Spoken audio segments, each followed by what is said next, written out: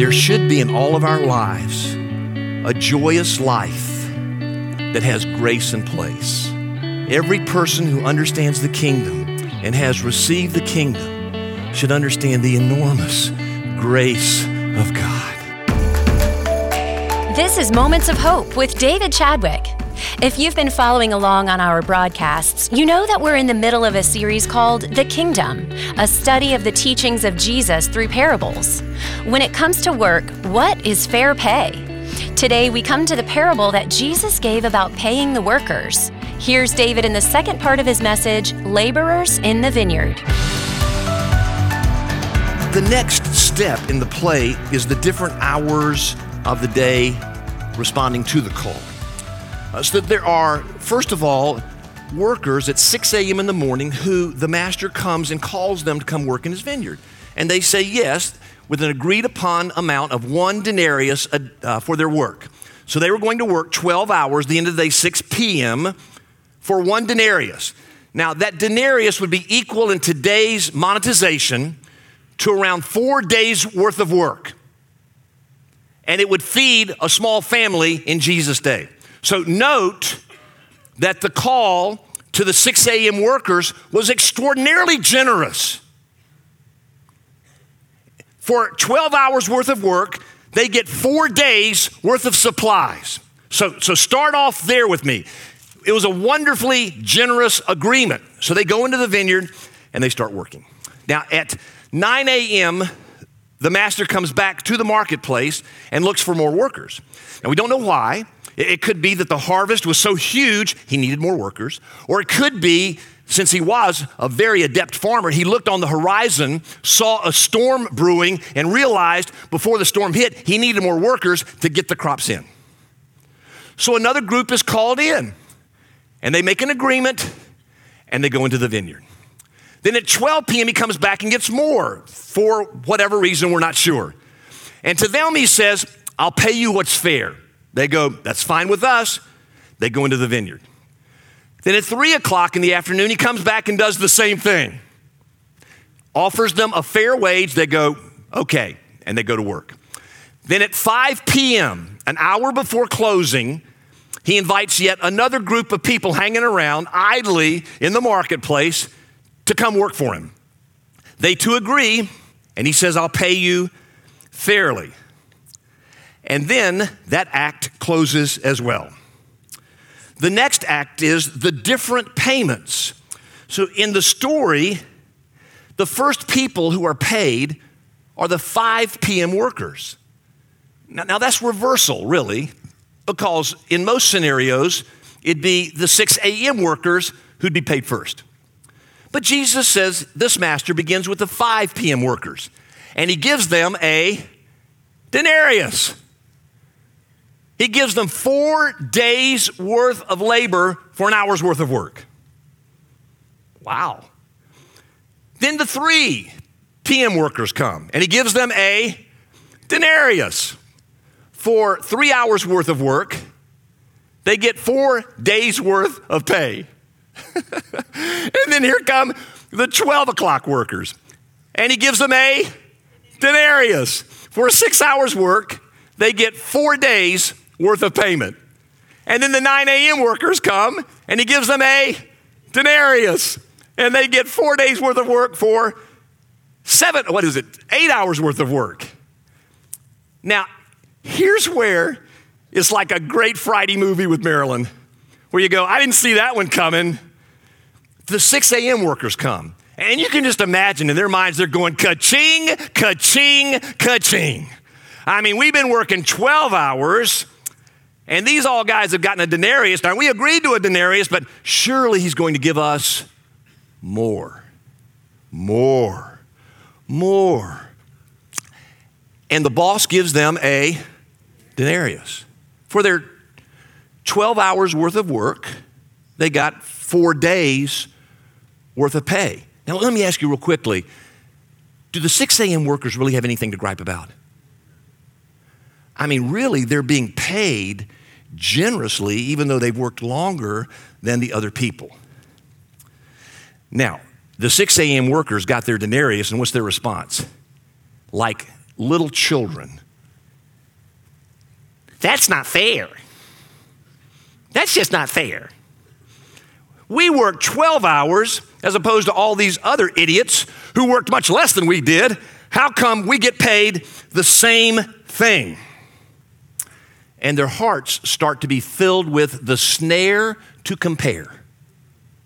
Something that all of us deal with. God, why are you blessing blankety blank over there more than me? And then their hearts start being filled with resentment and envy. Now, real quickly, you need to know that Jesus chose one of them to respond to. Perhaps he was the largest and loudest grumbler. Perhaps he was the one making the most scene. But he responds to him with a beautiful word. Did you note it? He calls him friend.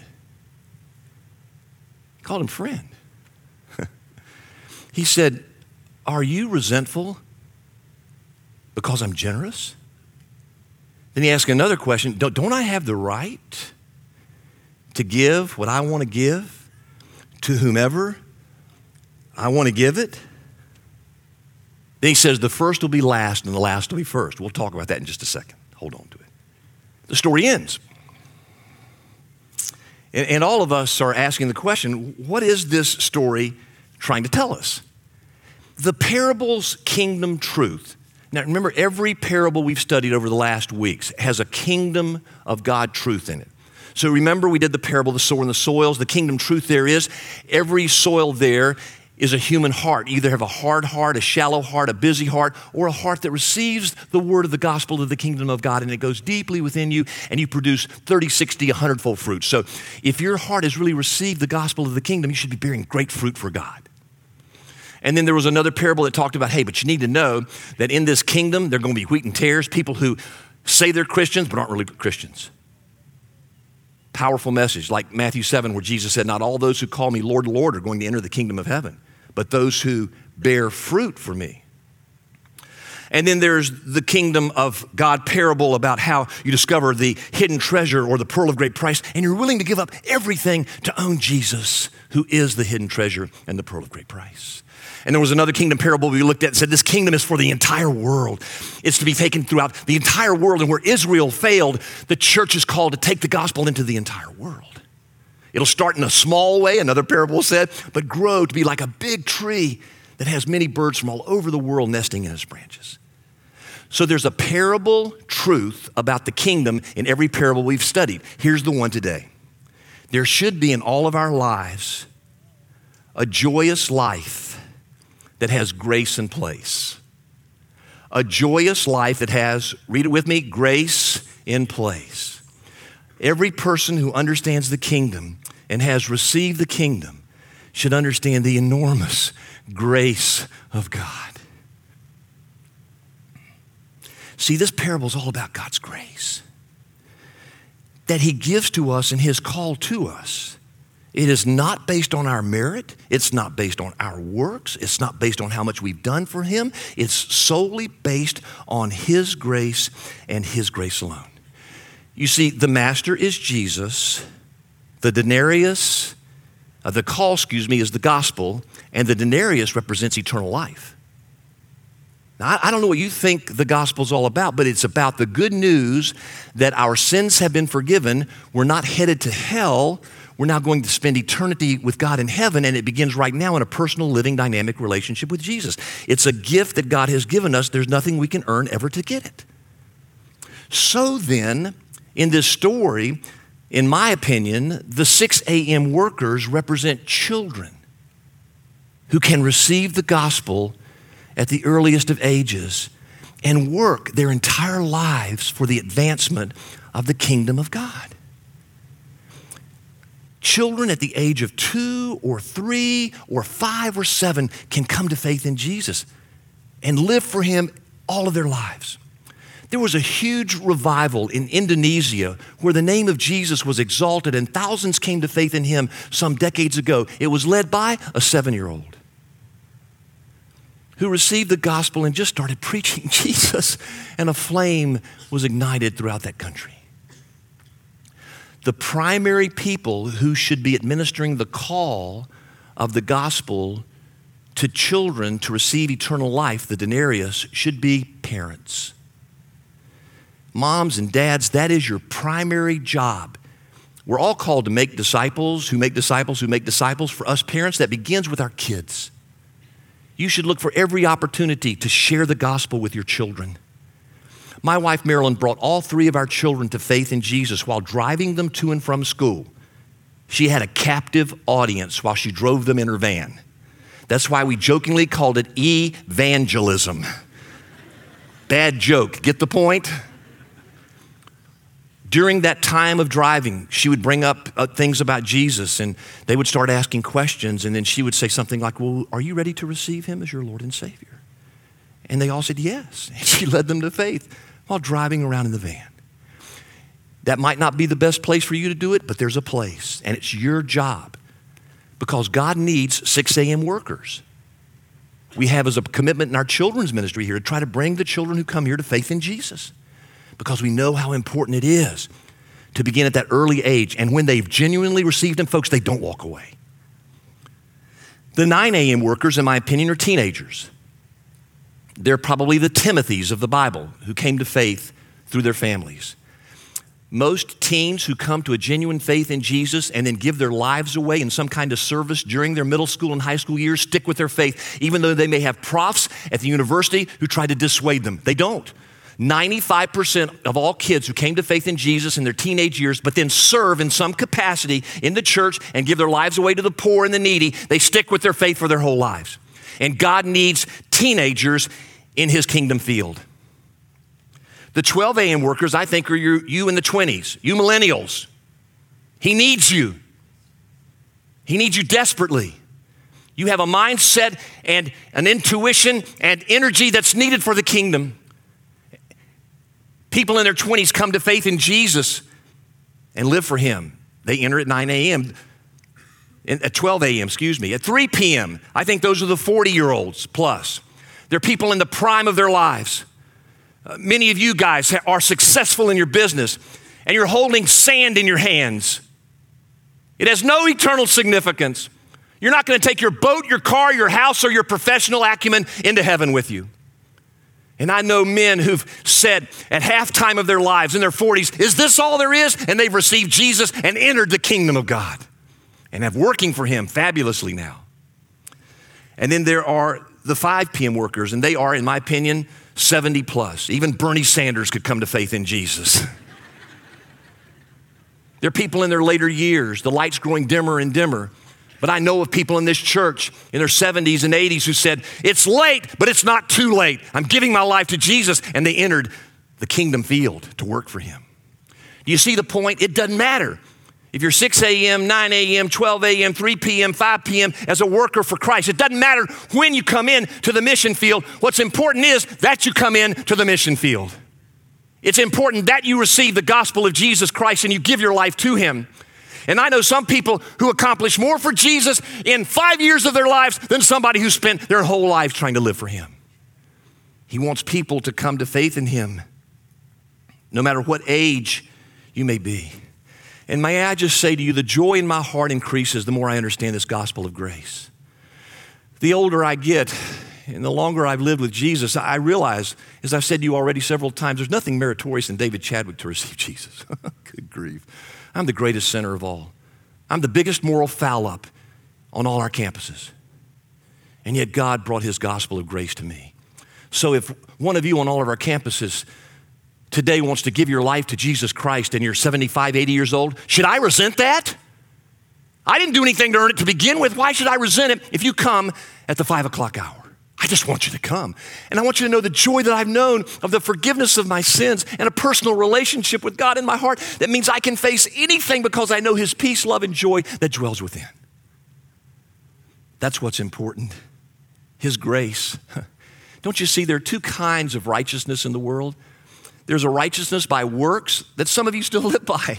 You still think that if you just work long enough, God's going to say, man, well done, come on in. But juxtaposed against all those different world's religions of a works righteousness is only one. It's the Christian faith, which says you can only be saved by a grace righteousness, receiving the call of God that he wants to give you through Jesus. And some of you ask the question, well, how do I know I've received the call of God? Well, respond to it. If you respond to the call of God, you're called. People have asked me through the years, how do I know I'm one of God's chosen? Well, choose him. If you choose him, you're one of the chosen. Do you know him?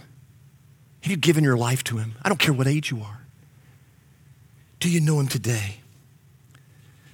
God gives us the good gifts we don't deserve.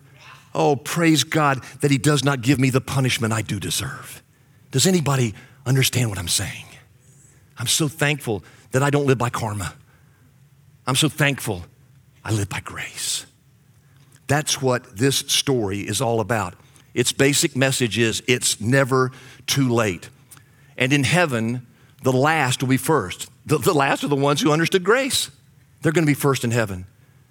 And the first are going to be last, those who've worked hard to achieve in this world and get all the glory themselves. They're at the back of the line. Because in heaven, it's all about grace. For those of us who love him, it's all about grace. So, if you're a child today and you've not received Jesus, it's never too late. If you're a teen today and you've never received Jesus, it's never too late. If you're 20s and plus and you've not received Jesus, it's never too late. If you're in your midlife now, 40 plus, it's never too late. If you're a 70 plus year old, it's never too late. Would you please receive Jesus as your Lord and Savior? I beg you to. Just pray this prayer with me. Heavenly Father, in Jesus' name, I receive the call and the denarius, and I give my life now to you in Jesus' name. If you did that, the grace of God has entered your heart. I don't want to embarrass anybody, but if anyone just received Jesus as your Lord and Savior, would you stand just for a few moments? Because Jesus said, if you honor me publicly, I'll honor you publicly in heaven. So did anyone just receive Jesus? Would you please stand? In response to the gift of grace for all of us who've received it, no matter what age you may be, I invite you now to the table of our Lord.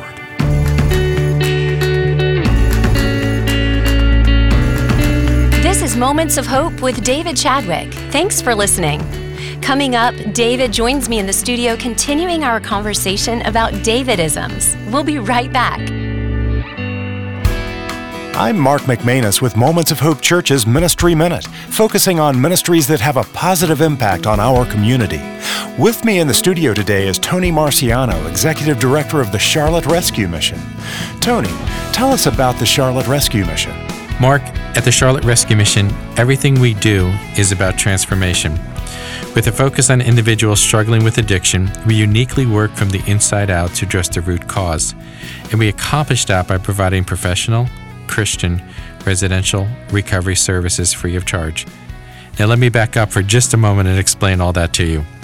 When I say the word transformation, I get those marching orders from John 6, a very interesting chapter of the Bible, where on day 1, Jesus feeds 5,000 people. That night, the disciples float across the lake. Jesus follows them by walking across the lake, and the next day the crowd gets in boats and follows them. But on day 2, Jesus chooses not to feed them and begins to preach at them, and they all leave. I think in that one chapter, it's the heart of God for the poor, where God says on day 1, I love you so much, I accept you just as you are. But day 2, God is saying, I love you too much to leave you there. And that's the hard work of transformation that we focus on every day at Charlotte Rescue Mission. I mentioned we uniquely work from the inside out to address the root cause, and that root cause is shame. Guilt is when I make a mistake, but shame says I am a mistake. And if you knew me, you wouldn't like me. And if God knew me, God wouldn't like me. And then I wrapped it up by saying we address this by providing professional, free, Christian residential recovery services. I like to use the verses out of Ephesians chapter 3, verse 18, where the Apostle Paul says that you may have the power to comprehend with all the saints what is the breadth, length, height, and depth. And verse 19 says, and to know this love that surpasses knowledge, that you may be filled to all the measure of the fullness of God. Mark, I believe firmly that when someone realizes that God's love is 4-dimensional, not 3-dimensional, not conditional, but unconditional, when they have that aha moment that God loves them, all the shame in their soul goes away because they know they are fully accepted by God, not for what they've done, but simply because God loves them. And that's what we do every day at Charlotte Rescue Mission. Love to have you get involved. Please go to our webpage, charlotterescuemission.org, for ways that you can impact the people we serve. I'm Jen Houston, and with me today is our pastor, David Chadwick. David, thank you so much for joining me today. Yes, Jen, of course. It's wonderful being with you. Well, this week we've been talking about Davidisms, and these are nuggets of spiritual wisdom that you've collected throughout your life. And today we come to the one, forgive, but don't forget. Yes, Jen, it is so important for us to understand this lesson. Let's begin, first of all, with forgiveness. Forgiveness isn't an option according to Jesus. It's a command.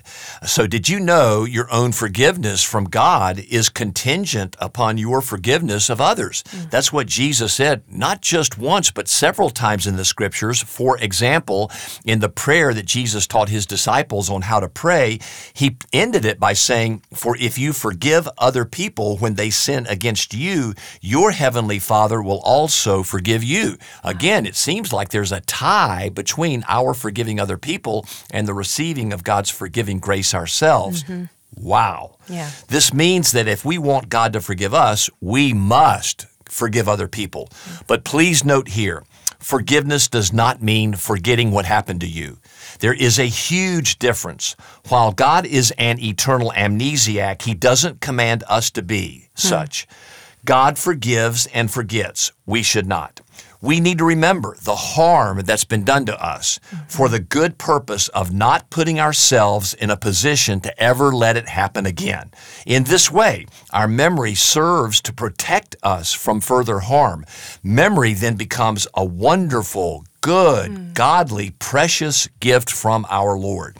At the exit of the Holocaust Museum in Jerusalem are the words, "Never forget." That's a reminder to all the viewers who attend the Holocaust Museum's exhibits to never forget the Holocaust and what happened to the Jews. We should never forget what happened to the Jews, but nor should we ever forget what's been done to us as well.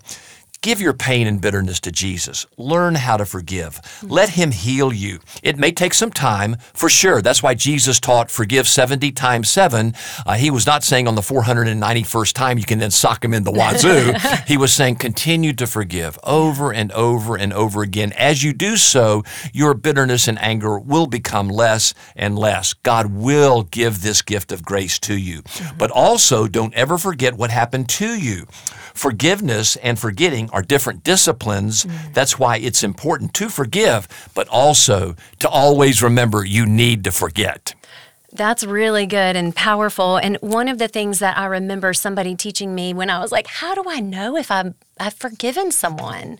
And they said, if you can imagine them living a blessed, abundant, full life, then you know you've forgiven them. That's powerful, Jen. And I also heard that you know that you've forgiven, that when that person's name comes to your mind, or you might run across them out in the public someplace, it doesn't hurt your heart anymore. Yeah, that's And I think good. that's another sign that you have truly forgiven that person.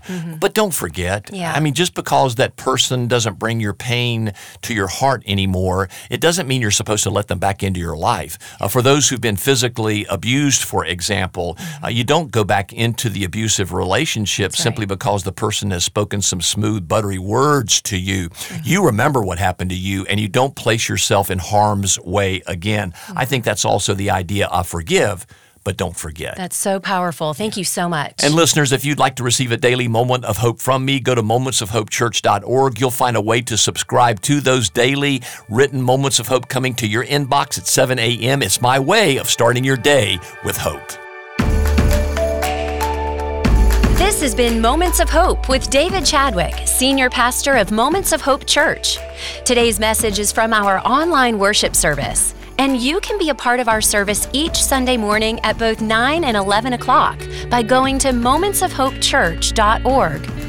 And while you're online, be sure to sign up for David's daily Moments of Hope, delivered every morning to your inbox. And also, check out David's weekly Hopecast. They're both free and available through our website. Again, that web address is momentsofhopechurch.org. For David and the entire Moments of Hope Church staff, this is Jen Houston asking you to pray for the leaders in our country.